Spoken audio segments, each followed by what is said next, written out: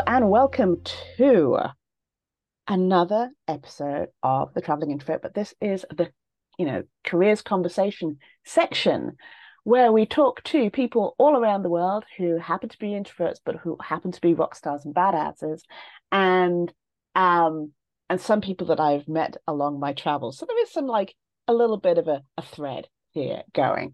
So today I would love to welcome to the stage Wayne Turmel. Good Um, heavens. I know, There's a right? lot going on in that introduction. Um, and so those of you, because this is audio only, what you will not realize is that I am definitely in a onesie, and Wayne has a beautiful background behind him of "Welcome to Las Vegas." So, hi Wayne, how are you doing, by the way? I am absolutely fine. I am swell. It's a beautiful day, and I'm talking to you, and life is good, or at least beats the known alternatives. Right, well, there you go. There you have it. He has cracked the code that life is good, and he's a happy bunny. All right. So The the Buddha question. will tell you the secret to happiness is low expectations. Oh, oh, that's interesting. Huh. Okay, so my first question to you, as to everyone, is what does introversion mean to you? It took me a long time to come up with an answer to this because we often get told, when you start describe the traits of an introvert, and you get, quiet, keeps to themselves, never bothers anybody. Basically, the same descriptions they use for serial killers. And and I realized that that is completely unfair. I also realized that I am a stealth introvert. In that people who meet me immediately assume that I'm this extroverted human because that's how I present to the world. They also don't see me rushing home to avoid all human contact when the event is over. So I technically, if you look at the Myers-Briggs spectrum, I'm an extrovert, mostly, kind of, sort of, uh, but huge introvert battery. I mean, the correct psychology is, how do you recharge your batteries? Well, I recharge my batteries by being alone and quiet and by myself. So there you have it. Thank you for that. And the killer mention, just yeah. Okay, so I'm not saying it's true. I'm saying that the it's Venn diagram is tighter than we would like it to be. right. Yeah, exactly. It's like, oh, those lone wolf, and yeah, kitchens. They're so quiet. Yeah. Okay.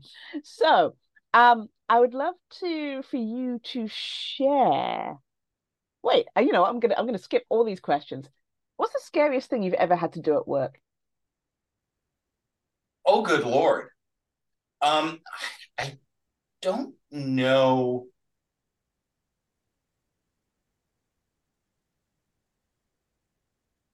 There's a smart aleck answer and there's a true answer. I'll take both. The smart aleck answer is tell my boss I wasn't shaving my beard, and if that's a firing offense, then let me know. Ooh. The probably true answer in terms of the scariest thing is very early on in my career. This is how early on it was. We had just rolled out email to the organization, like we were trending leaders, and our instructors wanted access to laptops so that we could do PowerPoint presentations and answer email when we were on the road. And you would have thought that we were storming the Bastille. And so while doing presentations is the least of my problems, this was probably in many ways the highest stakes presentation Mm-hmm. emotionally, because it was, how do you value us as employees? Are we valuable enough that you are willing to invest in us, or are we, just supposed to constantly make the best of the situation. Hmm. So I think that was probably the scariest. And I want to know about the beard thing. Why was the beard an issue or Okay. not an issue? Um, there is the stated reason and the true reason. The stated reason was that my company had been bought and purchased and bought and purchased and bought and purchased like 3 or 4 times in a very short space of time. Hmm. And when the music stopped, I found myself in this training organization that was extremely Madison Avenue, old white male, suit and tie. And even though I wore a suit and tie, they felt that the beard was unprofessional and didn't exude the right image. The real reason is I was the sign of everything that had gone wrong during the buyout, and I was being forced upon this group. Matter of fact, my boss paid to move me from LA to Chicago, and there were about 5 people in Chicago who assumed that that job was theirs. So they were looking for a reason not to like Wayne, which, as you know, is not that hard. Uh, I can give you the reasons not to like me, chronologically and alphabetically, but that was the situation, and it seemed like such a silly thing, and it was a symbol of a lot of other things. Like making me shave was not the most humiliating thing I was going to endure if we allowed this to continue. What role was that? I was a training director. Okay. All right. So I was in front of clients all the time, teaching in the classroom and doing whatever. And, um, you know, only dirty hippies wore beards. So, from being a training director, however long ago that was, to now, can you tell me a little bit about the progress of your career? Wow. We have time. You almost have to go back to the beginning of my career. Okay. Uh, I got a very late start in being a grown up because straight out of high school, I spent the better part of 18 years in show business, being a stand up comedian. And then I had to run away from the circus and become a big boy with a wife and a child and get a big boy job. And I lucked into, after several false starts, doing absolutely horrific soul sucking jobs, I lucked into the training and development industry because when you think about it, I had one marketable skill, which was I knew how to stand there and talk. As you start going down the list of jobs that involve standing and talking, Mm-hmm. teaching presentation skills seemed like an idea. And I network slashed fell into a position I was completely unqualified for and just treaded water, as I say, through these buyouts. And every time the company was bought and sold and bought and sold, I was being promoted and finding a spot as everybody I knew was being kicked to the curb during these buyouts. I kept rising in the organization. And eventually, I had reached either the as much as I was going to be in that organization, or the Peter principle caught up with me. I'm not entirely sure, but it was time to go out on my own. And then I ran my own consultancy for the better part of 10 years. And then thankfully, Kevin Eikenberry and the Kevin Eikenberry group, he and I had been colleagues and friends for years. We realized there was areas where we should be cooperating, and we did for about a year. We just kind of worked together, and then we worked together so closely that he bought my company, and so now I am working inside the Kevin Eikenberry group As a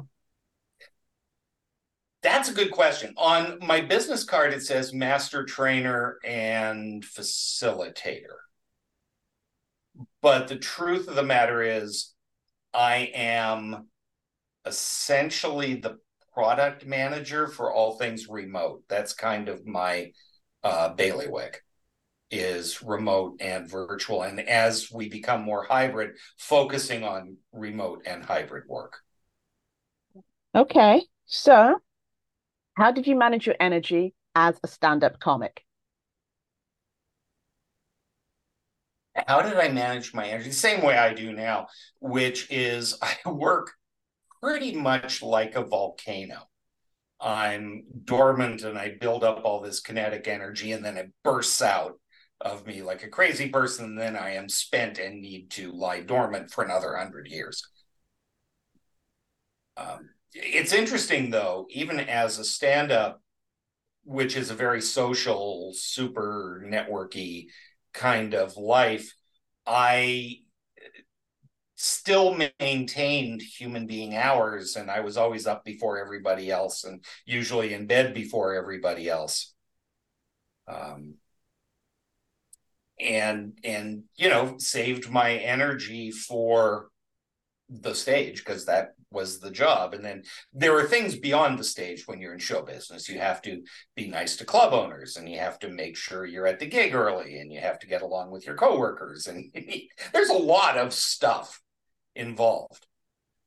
um, and you need to manage that energy, because the problem with stand-up comedy is if you're a headliner and you work for an hour a night, that still gives you 23 hours that you need to figure out how to navigate. Mm-hmm. And if you don't manage that, people find all sorts of destructive, non-positive ways to fill that time. Yeah, that's very true. And so you also mentioned stand-up comedy being networky, and in your next job that you somehow networked your way even through all the Yeah. buyouts to still be there. What kind of networking, or could you give an example of how you networked at that Oh, time? I'll give you the perfect, because this is how I got the first big boy job that I got. Um, Through a series of events that I will not go into because they're not that important, I met somebody who said, you should consider, given your skill set and who you are, you should consider going into the training business. And I said, fair enough. How does one do that? I mean, I was essentially a 34-year-old man, 35-year-old man with a 18-year hole in my resume and no college degree. And so she said, there's this organization. And at the time, it was called the American Society for Training and Development. It's now ATD, the Association for Talent Development. Same difference, same organization, different logo. And they had local chapters. And I made myself go to one of these meetings just to kind of investigate and see what was going on. And when I got there, I thought I spoke English. And I realized that I had no idea what half these people were talking about. But at the back of the room was this older gentleman who had kind of a smirk on his face. And I found myself sitting next to him, and we were commiserating about the fact that these people weren't speaking English. And the short version is he actually owned a training company, or at least the local franchise of a training company. And he and I just kept meeting at these meetings, and I met his wife, and we were very friendly, and I was at the local conference down to literally my last few $100s. The wife and I were looking at each other like, what the heck are we going to do? So I was networking around, and it turns out I ran into Floyd, and he said, oh, you're looking for a job? Come see me next week. And I went to see him next week, and and I assumed it was for a contract trainer day position kind of thing. And as I'm going through the interview, my foot starts to bounce. because I realized that he's offering me the instructor manager position, for which I was wildly unqualified.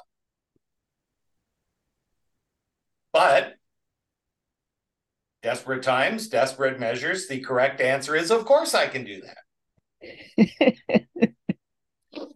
And that's how I got my first management position. That's how I got into the training business. And from there, I just had to do the job and not screw it up. All right. That is good. And then follow-up question. You did that for a while and then you branched out, you said, to start your own consultancy. Yeah. Two-part question. Sorry. What were the signs that made you think, I should go out on my own? And no, let's start with that. What was the signs that you should go out on your own? Um, they were numerous, but there were two main ones. Number one was I became fascinated really early on. This was 2007, 2008. This was the early days of WebEx. And I taught traditional front of the room presentation skills. And I realized that nobody was teaching people how to communicate using these new tools. Communicating through a webcam, doing webinars, doing virtual training, it's a lot of the same skills, but you apply them differently. It's a different set of muscles. And nobody was teaching anybody how to do this. And I was really, really, really trying to get my company on board that this was a wave of the future, and was getting the usual, oh, Wayne is on one of his rants again response. And so the second thing was I can read a spreadsheet, and I knew that the company was not doing exceptionally well, and I was probably doomed. Now, funny story. So I'm thinking about this and I'm talking to my wife, and I remember I had just gotten back from a trip overseas, and I was standing in the living room talking to my wife, and I said, there's a thing here with this virtual work, and maybe I could get to the point where I step down from a full-time position, I continue to teach as needed to pay the bills, and start my business. And 20 minutes later, the phone rang and I was fired. Dun, dun, dun. So, I'm not a huge believer in signs from the universe, but that was pretty much neon. Big flashing honking sign. Like, you might Yeah. as well go do this. But I mean, even still, then you had the option of maybe I should do something part-time to keep paying the bills and work on my business at the same time. So why didn't you do that? Well, partly because their policy forbade doing that. If you had been a manager, you weren't allowed to work part-time. I think the assumption was that you would be a pain in the neck. Because you would think you knew everything and people would be afraid to coach you and whatever. So that was part of the reason. The other reason was I got a very fair severance. Yep. And that allowed me to get set up. Fair dues. All right. So now that you've told us a little bit about what you've done and how you've grown, can you tell me about some, excuse me, misconceptions that people have about your job or industry? Well, the most obvious one is that because I'm a trainer, because I am out there, because I speak for a living, all that good stuff, that I am this raging extrovert. And, there is nothing more terrifying to me after a day of being on my feet training or doing a keynote when they say, a few of us are going to dinner. Oh, heavens, no. So, that's kind of a basic one. I think when you think about the training and development industry, there is an assumption that we are the problem with the training business is that it is an accounting problem. I don't think I've ever given you this theory. If I install equipment in my factory and I have a conveyor belt and I put that conveyor belt on a maintenance plan, Mm-hmm. every few months somebody comes in, oils it, checks the treads. I can write that off. Mm, If I want to bring training into my organization, that is a cost. yeah. And so when people are figuring out their budgets and, oh, we're not meeting our sales numbers, training is often the very first thing that gets cut Yeah. because we are an expense. We are not an investment. And so the biggest problem with the training and coaching business is this notion that people know they need to do it, but it's so easy not to do because it sounds and looks expensive. Yeah. I I feel that one a lot. I have a lot of people, especially right now, that are very much like, I want to do coaching, but my organization is doing rounds of layoffs in September and January and December. And so I'm going to wait it out.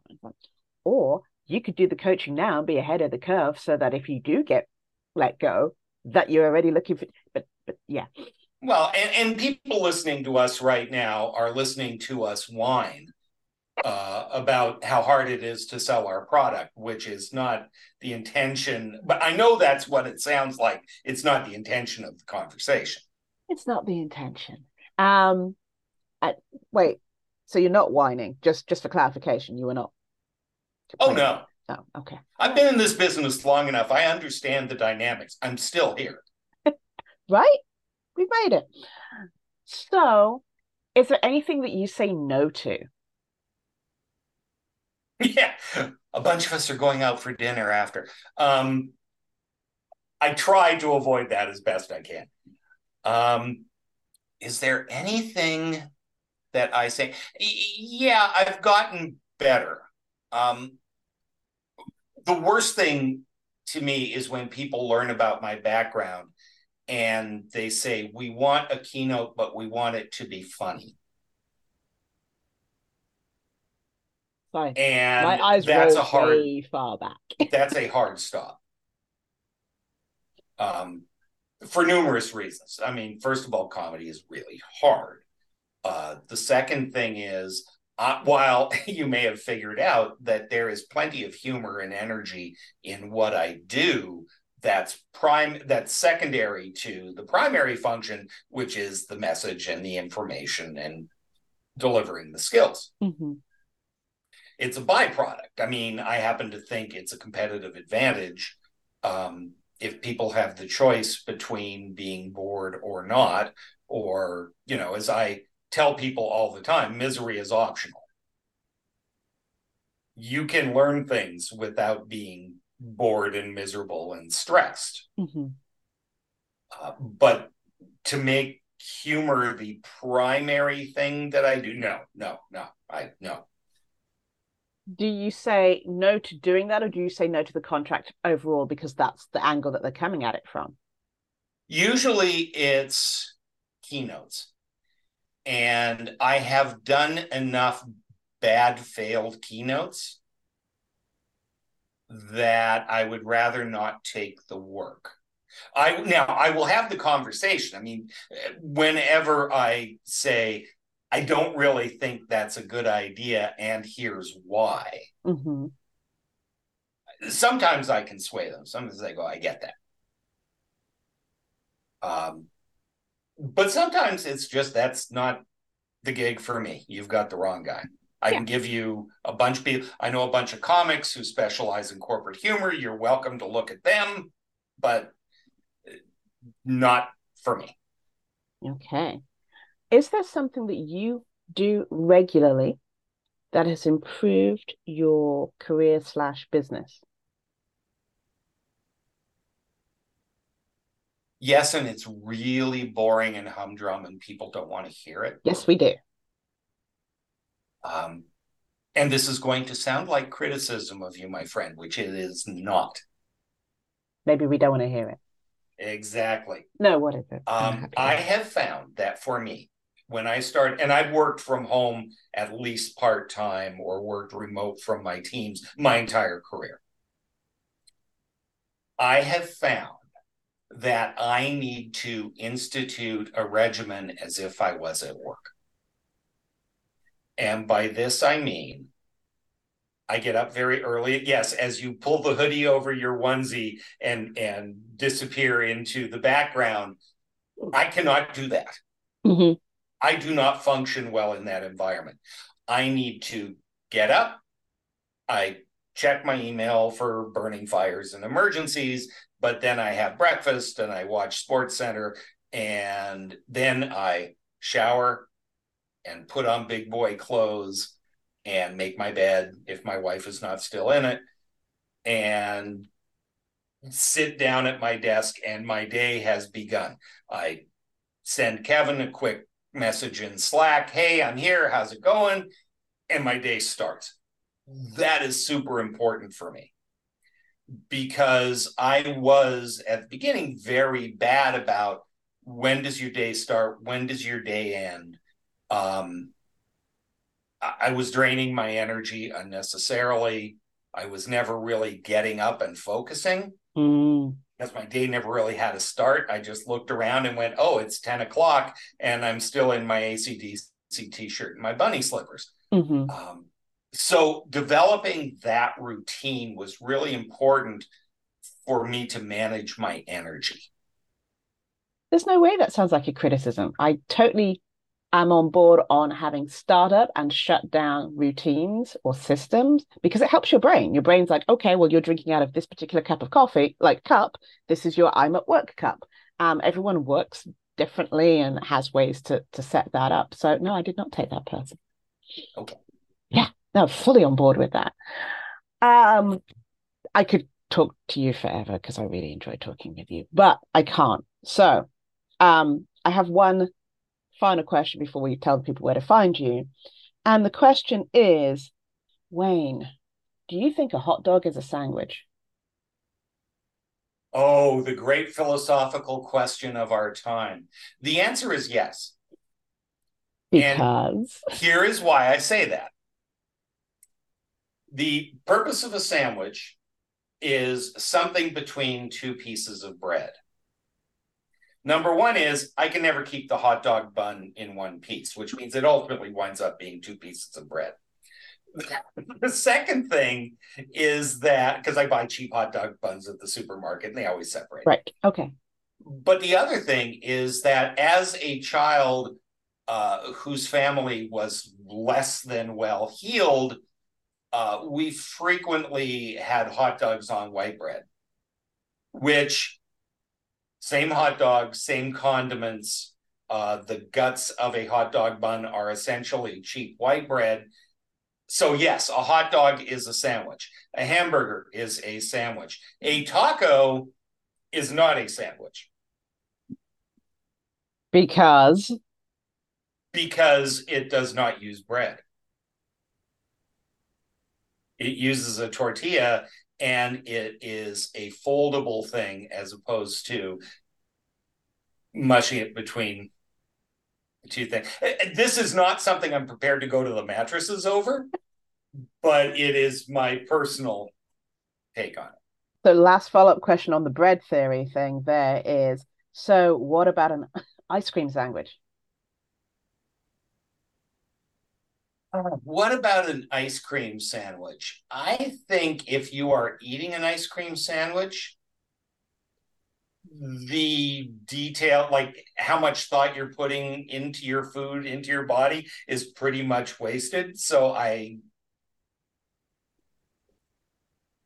haven't really given that enough thought to have an opinion.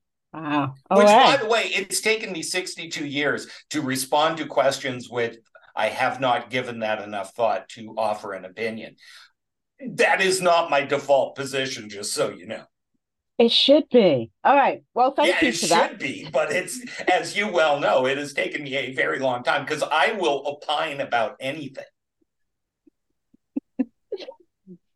Well, thank you so much. I really appreciate you giving your time for me well, for me it's afternoon. I think for you it's morning. And please let my audience know where they can find you and your work. Yeah, absolutely. As far as our work at the Kevin Eikenberry Group Remote Leadership Institute, find me on LinkedIn, Wayne Turmel, Turmel. I am not hard to find. KevinEichenberryGroup.com has our blog, uh, our courses, the ways that we work. And you can look on Amazon and get not only our books like Long Distance Leader and Long Distance Teammate, but my fiction writing and non-business stuff too. So those are ways that you can find me. Thank you so very much. And everyone, have a great rest of your week. This is Janice at thecareerintrovert.com, helping you build your brand and get hired.